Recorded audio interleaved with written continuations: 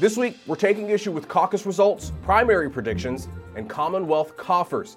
Donald Trump wins the Iowa caucus in a landslide, but now it's all eyes on the Granite State and the New Hampshire primary. And Governor Maura Healey delivers her first State of the Commonwealth address. I'm Corey. I'm Matt. And I'm Sue. And this is Taking Issue. Our nation was born here, not with a whimper, but with the spark of revolution. One more indictment, and this election is closed out. That's what democracy is. It's a choice of the people, by the people, and for the people. Hello, welcome to another edition of Taking Issue. I am joined as always by NBC 10 Boston political reporter and a much warmer Matt Pritchard, and NBC 10 Boston political commentator and my At Issue co-host Sue O'Connell. Guys, how are we doing this week? You hit it on the head, Corey. I'm just glad to be in a normal jacket in normal weather on a day-to-day basis. Yeah. For those of you who missed it, Matt did some traveling, went down to the Iowa caucus in a very frigid Hawkeye state, but you survived. You got all your fingers and toes. That's right. The winter weather gear got a good workout, so glad to see you Fingers and back. toes I have, but I didn't escape without Corey making fun of my cable knit sweater on. Hey, that was a nice cable knit sweater. That was a really Thank nice you. cable knit sweater. I appreciate it. Why don't we go ahead and start there? Donald Trump wins in an absolute landslide in Iowa, taking home more than 50% of caucus goers' support. Ron DeSantis eking out second place and Nikki Haley in third place. You can say Trump won in a major landslide, but there's a big yeah but attached to that. The turnout was down significantly. We don't know if that is due to the weather. It was frigid, and nobody wants to have to go stand for a long time in one spot and have to travel across, city and county lines to go caucus. But it could also mean maybe there isn't as much enthusiasm for the former president or his two challengers. We'll have to see, if that is the case come New Hampshire, where folks just have to go in and go out and just vote and be on with their day. But Matt, you were there. What did you make? Was the weather truly a factor here, or do you think something else is at play? I do think there's two things at play, and I do think the weather is part of it. I mean, those we spoke with out there, I think, a lot of people would say these are Midwesterners, these are Iowans, they're used to these kind of conditions. But every single voter that we talked to said that the conditions they were seeing that weekend were unlike anything they had ever seen, that this was awful, this was terrible. And honestly, you've got to remember that the caucuses take place on a Monday night at 7 o'clock. The doors are closed. If you're not in there by 7, you don't get to take part. And so not only do you have just the pain in the butt that it is to go and partake in these things, but you also have that weather playing its own factor. And if you're sitting at home warm next to the fire with a cup of hot cocoa, are you really going to go out to the elementary school to cast your vote in a race that many people feel has already been decided, especially there in Iowa? No. So I think the weather does play a part in it. But then the second part of it, and you brought it up just a second ago, and it makes perfect sense, is just that I think, a lot of people had sort of seen this already as Donald Trump's race to lose, and so that turnout just wasn't there. If not that reason, maybe at the same time that they were just exhausted with politics right now, that they just didn't want to take part because politics has just become this slog to get through. The fact that we're already back in the presidential election, most people say they can't believe we're going through this all over again. They're still exhausted from 2020, so I think there's a lot of factors that went into play when you think about that turnout question. And Corey, I would put on my little research nerd hat. I used to run a top 40 radio stations research department, and we would find out that you only needed 100 teens to answer your survey to get what teens were thinking about. It was like a waste of time to get 110 or 300 or 500 because the results were often the same as the 100. And as you know, I'm a big proponent for folks voting. I think there should be mandatory voting in the United States. But at the same time, the results of Iowa with this low, depressed turnout matched what the polls were saying. So, obviously it's not everybody who was in Iowa and what they think, but the people who were going to participate, who answered the polls, it actually mirrored what the actual caucus results were. So I think no harm, no foul.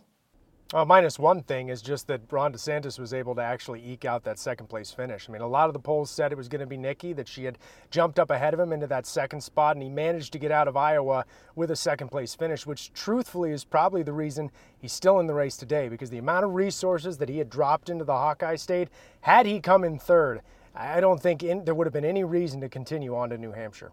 Agreed. Well, speaking of being in the race, last week when we recorded the episode, Chris Christie's campaign didn't give us a heads up to let us know that they were going to be dropping out. So he wasn't a factor in Iowa. After Iowa, Asa Hutchinson, Vivek Ramaswamy, both out of the race. So this is truly it's a three-person field. Ryan Blinky, we know he's out there. It is what it is. It's three people.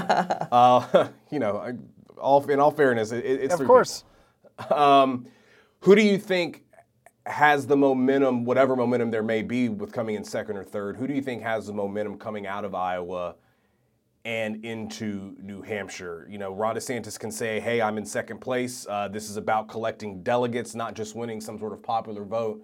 Nikki Haley, as we heard her say, this is now a two-person race between me and the former president. She has come out this week and said she's not going to debate Ron DeSantis anymore, which led to him accusing her of totally ignoring New Hampshire. Who is helped most by the results in Iowa, Nikki Haley or Ron DeSantis, Sue? Oh, it's definitely Nikki Haley. I mean, she's got the momentum. Iowa is not great for a great track record for picking who's going to be the nominee or who's going to be the president, but it is a great launching pad to help your campaign move forward. So she entered New Hampshire stronger than people expected her to be coming out of Iowa. So it's definitely recast what the plan was, and that's why you see DeSantis moving to South Carolina, to your point, Matt, as well. So it's definitely a big plus for Haley. Yeah, and I'll just chime in too. I mean, this is a good question, and we have to ask it. Who has momentum out of Iowa, out of the second and third place finishers, Nikki Haley or Ron DeSantis? And I agree with Sue, it's Nikki Haley, but boy, I mean, Donald Trump's just so far ahead coming out of Iowa. Sure, here it's a little bit closer, and he's sort of in recent polls stayed stagnant to where he was. Nikki Haley has come up a little bit, but we're still talking 15, 16 percentage points. And so if Tuesday comes and goes and Nikki Haley can't beat him, I mean, she's got to have a first place finish here to bring people into the conversation and be like, look, this actually is a race that is taking place between two candidates. If she comes in second again, I think that's a really hard argument to make. This is Donald Trump's race to lose at this moment in time, and Tuesday's going to be the day where we find out if we actually have a race to talk about. Well, I'd push back a little bit on that and just say, if this were a normal campaign year, which it isn't in any way, shape, or form, and the candidate like Donald Trump had this 50% portion of the caucus votes out of Iowa and looking like that in New Hampshire, the race would be completely over. There'd be nothing happening. But because he's still vulnerable, because there's still a lot that can happen, and because there's still 50% of Republicans who would not vote for him, there's probably 30% who wouldn't vote for him under any circumstances, and then another batch who are on the fence about it. I still don't think Nikki Haley has to win New Hampshire to keep momentum. She does have to do exceptionally well in South Carolina, though, and I think that's where she's getting hit really hard right now. And I also think the longer Ron DeSantis stays in this race, the worse it becomes for Nikki Haley. Because how can you legitimately sit there and say that you have a real shot to beat Donald Trump when, one, you lose in Iowa to Ron DeSantis, and who knows what happens, in New Hampshire come Tuesday. If Ron DeSantis and her are sort of neck and neck, there's no really impetus for him to drop out of the race, and he can again push back on this whole notion that it is just a two-person race. And so I know you and I have also talked about sort of the perception, right, that the Haley campaign, especially Governor Sununu, sort of keep putting out these not predictions per se, but just really confidence that she's going to really perform well in New Hampshire. I believe Jonathan Karl tweeted, we saw a tweet from him, a month ago, Sununu saying she's going to win in a landslide. And now in the run-up to New Hampshire, Sununu going back and saying, oh, we never predicted that she was going to win, or, it's all about a really good showing in second place. I'm just curious, what do you make of that? What does that tell you perhaps about where the campaign thinks it is, just now a few days out from New Hampshire? Well, she's not a great candidate. And and it's not a great staff. And there's a lot of miscommunication happening, and a lot of the errors that she has made have been unforced. So I think this is just an example of a candidacy and a campaign staff that could be doing a better job and understanding, the basic sales 101, under promise, over deliver. And they keep getting over their skis on this, so they end up having to backtrack. If they had said, listen, we're hoping for second in Iowa, and then, and we just want to have a good showing, they would have been really victorious. If they had been saying in New Hampshire, listen, our goal is to keep the momentum going, we'll be thrilled with a second place finish, then everybody would be thrilled. But again, I think it's a bit of an... I don't want to say an experience because I'm not sure exactly who's working on the campaign, but it does reek of we're not doing this as effectively. And then you look at Donald Trump's campaign staff, which is locking up delegates, doing all sorts of hocus pocus with the RNC, and you can see she and both DeSantis have had challenges having a solid campaign staff to deliver a winning presidential campaign candidate. And on that's top of right. that, I mean, we haven't. sorry, Matt. We haven't necessarily. We've seen Trump. We've seen DeSantis go at Nikki Haley. I don't think we've seen yet the full force of the Trump machine target Nikki Haley on issues, on personality, and the I guess Trump card, for lack of a better word. You thought I was good enough to come work as my UN ambassador. Why am I such a bad person now? So that's just another sort of element at play there, Matt. Yeah, absolutely. I mean, and again, to Sue's point, both of those campaigns, DeSantis and Haley, have had their struggles as we've gone through this in terms of organization. But the Trump side of the coin, it seems like this may be his most organized campaign efforts in the three that we've seen from him on a presidential level. He even said while he was in Iowa that back in 2016, they really didn't know what they were doing. This time around, they had their strong ground game in place, and it came to fruition. And so, you look at a candidate like Donald Trump, who for a lot of people, they're going to vote for him no matter what. To add on to that, you have a great campaign staff now that's actually doing the groundwork. That can be a scary thing if you're a Nikki Haley or a Ron DeSantis. So, speaking of Ron DeSantis, what does he have to do in New Hampshire? We saw that he, after Iowa, went directly to South Carolina to start campaigning there. He is in New Hampshire. He is meeting voters, sort of doing the glad-handing retail politics that you have to do in New Hampshire. Is his campaign at stake come Tuesday, depending on what happens? No, go ahead, Matt. Go ahead, Sue. I mean, it sounds like we have the same answer. It's that I don't think he's done at New Hampshire. I mean, he's moving on to South Carolina for a reason and trying to see if he can gain some momentum there, or at least take a little bit of stock away from Nikki Haley, who, of course, that will be her home state. And so trying to compete on those footing, I think, that's a measured, strategic choice that he's making to go down there, because he doesn't think he's going to have that big wave here in New Hampshire. So why waste your time? Let's move on to South Carolina, see if we can build momentum there and on to other early voting states, particularly Super Tuesday, where certainly he could see a momentum boost there if he can make it. Yeah, it's all about return on investment, right? And he doesn't have that much money. He doesn't have that much time. And South Carolina is make or break for him. Lots of candidates over the years have just, discounted New Hampshire.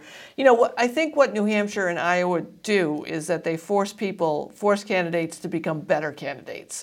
And Barack Obama was not a great candidate until he got to Iowa. Jimmy Carter was not a great candidate until he got to Iowa. And I can list a number of people who didn't make it through Iowa at all because of how difficult it is to campaign for president. So again, it's not always the results from these two early states, but it's what the candidates in the campaigns learned from them. I guess what stands out to me is you never want to write somebody's obituary, before they're dead. And it seems like Ron DeSantis is kind of doing that when you look at some of the comments that he's made about the campaign's media strategy in the run-up, ignoring what he considered corporate media, which I got to think is mainstream CNN, MSNBC, all the four networks, and instead, and even Fox to a certain degree, and instead just sort of relying on name recognition. I believe it was Dave Abrams who was on the comm staff, tell him, hey, you're not running for re-election in Florida.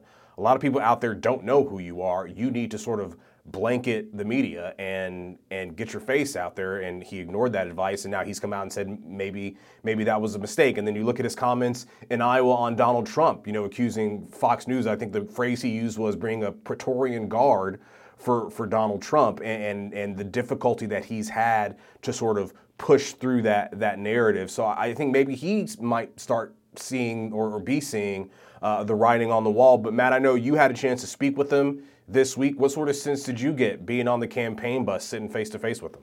Yeah, I mean, I think you can see that there is a sense of where this campaign might be headed. I think he's starting to sort of use words that show that he recognizes that his campaign hasn't picked up the amount of momentum that he was hoping for it to. Part of that, is being shown in the fact that he's not spending much time here in New Hampshire, that he's heading straight for South Carolina. And it can also be seen just from the fact that in Iowa, he only finished in second, way behind the frontrunner, Donald Trump, where he poured a ton of his resources into. And so certainly as we talked with him on the campaign bus, you could sort of feel how he is feeling about his campaign at this point in time. We asked him specifically about his decision to go to South Carolina right after Iowa, to return to South Carolina before the New Hampshire primary takes place. And then we actually had a chance to speak with Nikki Haley about all of those decisions DeSantis is making. Take a listen to what both of them had to say.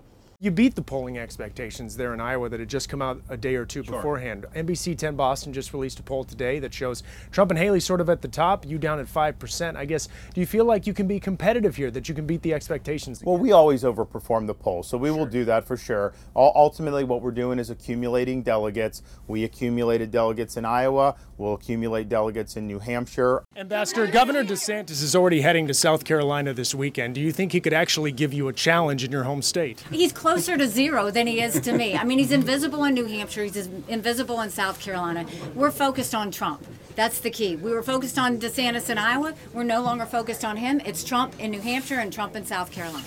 So you can tell Nikki Haley, again, is really bringing it back to that this is a one-on-one race between her and Donald Trump. She basically says that DeSantis is invisible in both states, in all states, and he's no longer up for the GOP nomination. All right, before we move forward, let's go ahead and get the predictions. Sue, we'll start with you. Give me first, second, and third place in New Hampshire. Who do you think comes home? Well, I'm going to say DeSantis is third. I'm going to start there. How about that? I'm really fascinated. I've been talking to a lot of folks in New Hampshire about the sort of unknown voter in New Hampshire. You've got the independents, you've got the undecideds, you've got the Democrats who have changed party, you've got the youth vote, and you've got the folks who are concerned about abortion access rights.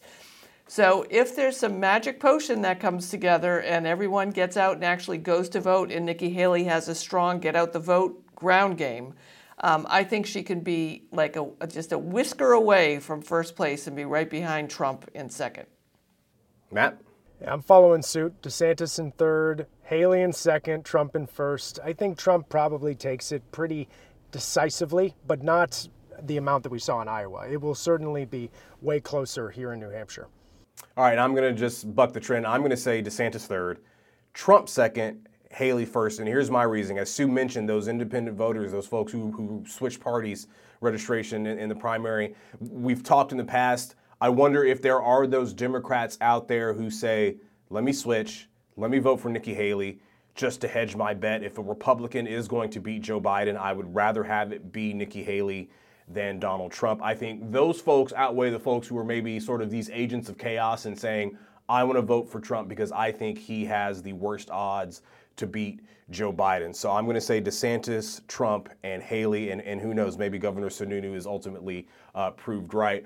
Just a real quick, on the Democratic side, do you think Joe Biden wins with this write-in campaign, or do Dean Phillips or Marianne Williamson, I don't even know if Marianne Williamson's on the ballot, do you think they make filed any sort of headway? Yeah, she Marianne filed. Williamson filed. Yeah. Okay, so she'll be on the ballot, but do you think the write-in campaign is ultimately successful? No. I have no idea. Oh, okay, there you go. I don't think so. I just don't think, boy, it's hard enough to get people to come out and vote in the first place, let alone have them come in and write down a person's name who isn't even technically on the ballot. So, I mean, maybe he'll have a good showing and they'll sort of hang their hat on that, but I don't think he wins New Hampshire. And write it, and you got to write it correctly too. You have to have it. It has to match what it's supposed to be. So You got to spell Robinette. Yeah, That's really tough. Well, who knows? Maybe Dean Phillips has pissed off enough people to have them come out and just write in Joe Biden so that Phillips can get out of the race and stop, causing stop being, I guess, a bit of a nuisance to some in the Biden campaign. His ads have been good. I'll give him that. They're creative. The whole "Where is Joe Biden" thing. But I know it appears that Joe Biden is comfortably going to be the Democratic nominee. I think it's safe to say that now. And tailgate coffee sessions apparently not going very well. So yeah.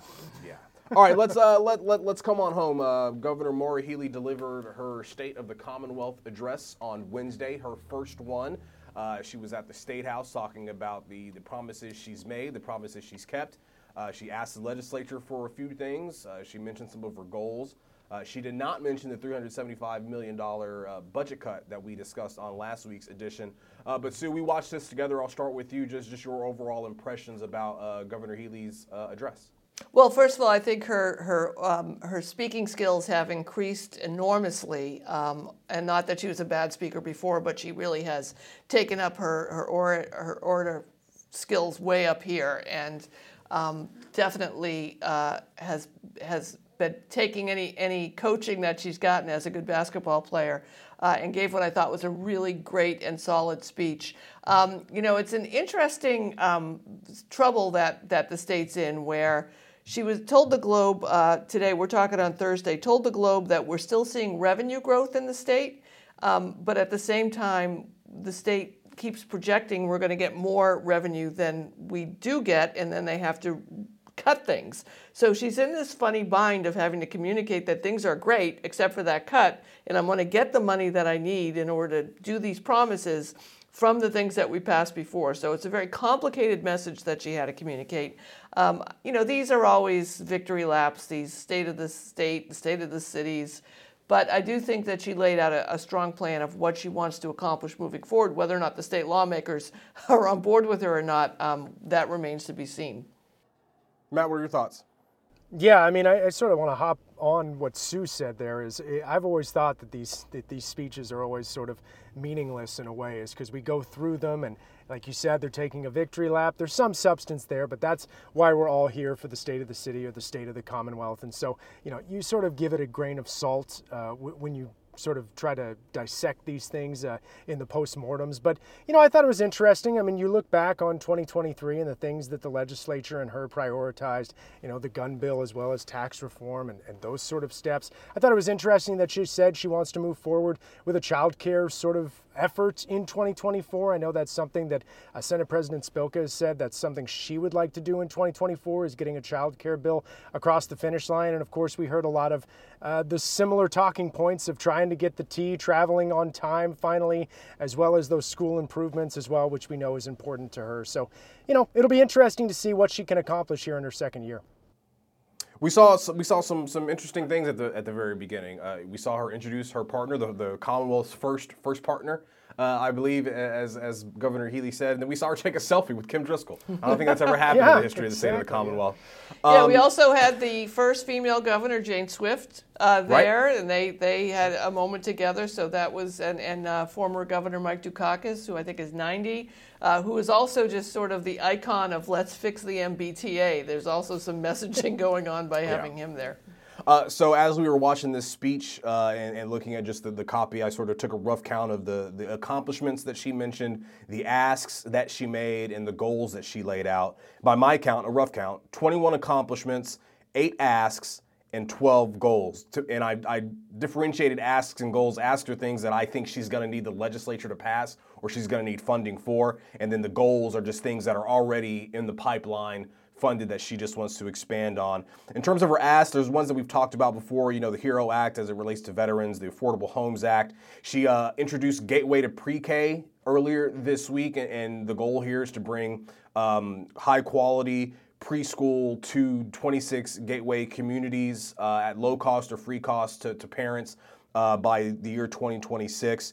She announced the literacy launch and getting better literature in some of the libraries and in schools in Massachusetts. Transportation investments, mental health services for kids. One of the ones that stood out to me, permanent reduced fare for T riders, which is something that's been a real desire for a lot of folks who take the T, and then disaster resiliency fund. And then on the goals side, she said she's going to file a balanced budget next week. She wants to get more cities and towns complying with the MBTA communities law. No cost HVAC training at schools, which I thought was interesting, and a new tourism strategy were among the goals that she made. Now, obviously, the big question being, a few weeks after she says we don't have enough tax revenue, so we've got to cut $370 million out of the budget. How do you pay for all this stuff? How does Governor Maura Healey become a tax and spend and cut governor? Sue, how does she sort of square that circle? Well, state officials say they're going to have $1.3 billion from the surtax revenue from the so-called millionaire's tax, which was, remember, earmarked to go to education and to transportation. So if their projections are right, and of course we just talked about how their projections were not right on how much tax revenue they were going to get this past quarter, they should have enough money to do those things. And again, this is the complicated message. My new reason for getting out of bed every morning is to find out who keeps making these projections and why they're wrong all the time, because she could have taken a victory lap saying, things are going up, our revenue is increasing, we hit our goal, as opposed to having to explain, we didn't hit our goals, so you're not going to get the money that you promised, even though you're going to get some money because things are good. And that's not a good place to be. Matt, you're hearing a lot of national politicians talking about we're spending too much, we need to lower taxes. Just your thoughts on the governor having to sort of thread this needle of putting forth this ambitious agenda, but also having to pay for it? Yeah, well, I mean, that's why you're the governor of the state. You got to figure out how to get from point A to point B and get everything you want done in the middle of it. And so it'll be interesting to see as she goes throughout the year. I mean, she's got a lot to tout from 2023, so I don't think it's that big of a lift to be having to talk about this in the early part of 2024. I'm sure there are a lot of people across Massachusetts who feel like she will be able to take them from point A to point B and get a lot of these different things done. There's a lot of things in there that I think Massachusetts residents are happy to hear about. I don't know if you guys want to talk about the Republican rebuttal too, but I just, it's interesting. Yeah. That was going to be my next question, whether or not there was an appetite on Beacon Hill from lawmakers to put this ambitious agenda into action. So Mac, tell us about the rebuttal? Well, the rebuttal was interesting when you just, hear them say that they feel like we're spending too much money at this point. They're pointing out all the budget things that we're talking about right here. Maura Healey can try to explain it away all she wants, but the Republicans, of course, say they're going to be a hawk on spending throughout 2024. And they've got other things they want to be fixed as well. They want the Republicans they want the Democrats, rather, to bend and restructure the right to shelter law, which we know is taking away millions of dollars right now to house migrants here in the state of Massachusetts. $250 million is what we were talking about at the end of the year when they were going through that budget fix there right before we talked about trying to get the budget back on track yet again. So, the Republicans have their complaints and they're feeling a little momentum right now, I think, off of all that budget stuff, as well as a few different areas, including one of the seats that they were able to flip. Sue, what do you think? It was year one of the Healey tenure and that relationship between her and lawmakers good enough to get some of this stuff done? Well, I think it's more about how the relationship between the House members and the Senate members is, and if Healey is skilled enough as a negotiator and a politician to get these two massive Democratic bodies to put aside some of their differences to deliver what you would think all the Democrats would agree on. I mean, this is one of the fun things about being in Massachusetts, where you think, oh, the popular Democratic governor puts forward these ideas and all the Democrats should just rubber stamp it.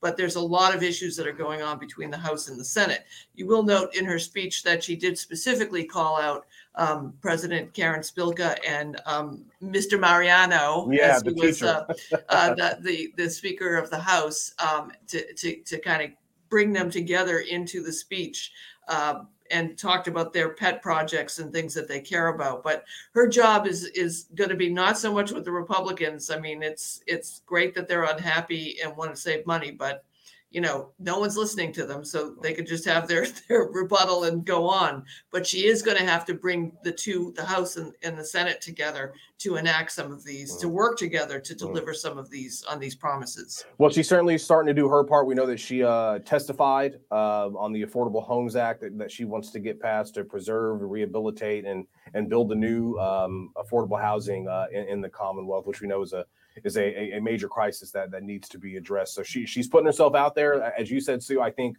that was the most chipper maybe that I've seen her. I think she was really, milking some of the applause lines, some of the laughter.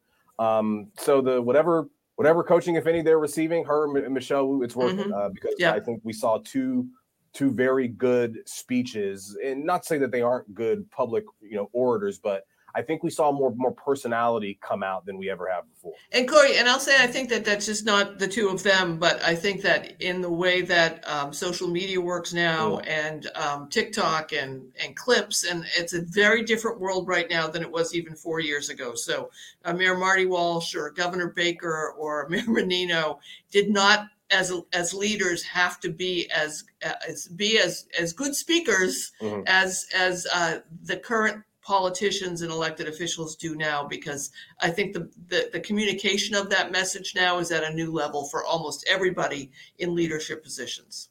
Gotcha. All right. Well, guys, we're going to leave it there. That is it for another edition of Taking Issue. We appreciate you joining us as always. It's going to be a very, very busy week/weekend. Of course, we've got live episodes of At Issue on Thursday and Friday at 7:30. And then join us Sunday morning starting at 9:30 for a full hour of coverage leading up to the New Hampshire primary. And of course, we'll be there for our normal 11:30 time slot after Meet the Press on NBC 10 Boston. And then Matt, Sue, and I are headed on up to the Granite State, where we'll be there Sunday, Monday, and Tuesday. Once that final vote comes in, we have results. We'll talk to you on the backside of the New Hampshire primary. But for now, that's it. We'll talk to you all next week.